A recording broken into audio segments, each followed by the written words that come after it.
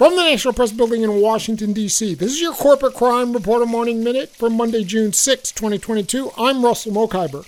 Harvey Weinstein has brought a $5 million lawsuit against Chrysler over his 2019 accident in Westchester County, claiming he was left with catastrophic, permanent, paralyzing injuries after his Jeep brakes failed. That's according to a report in the New York Post.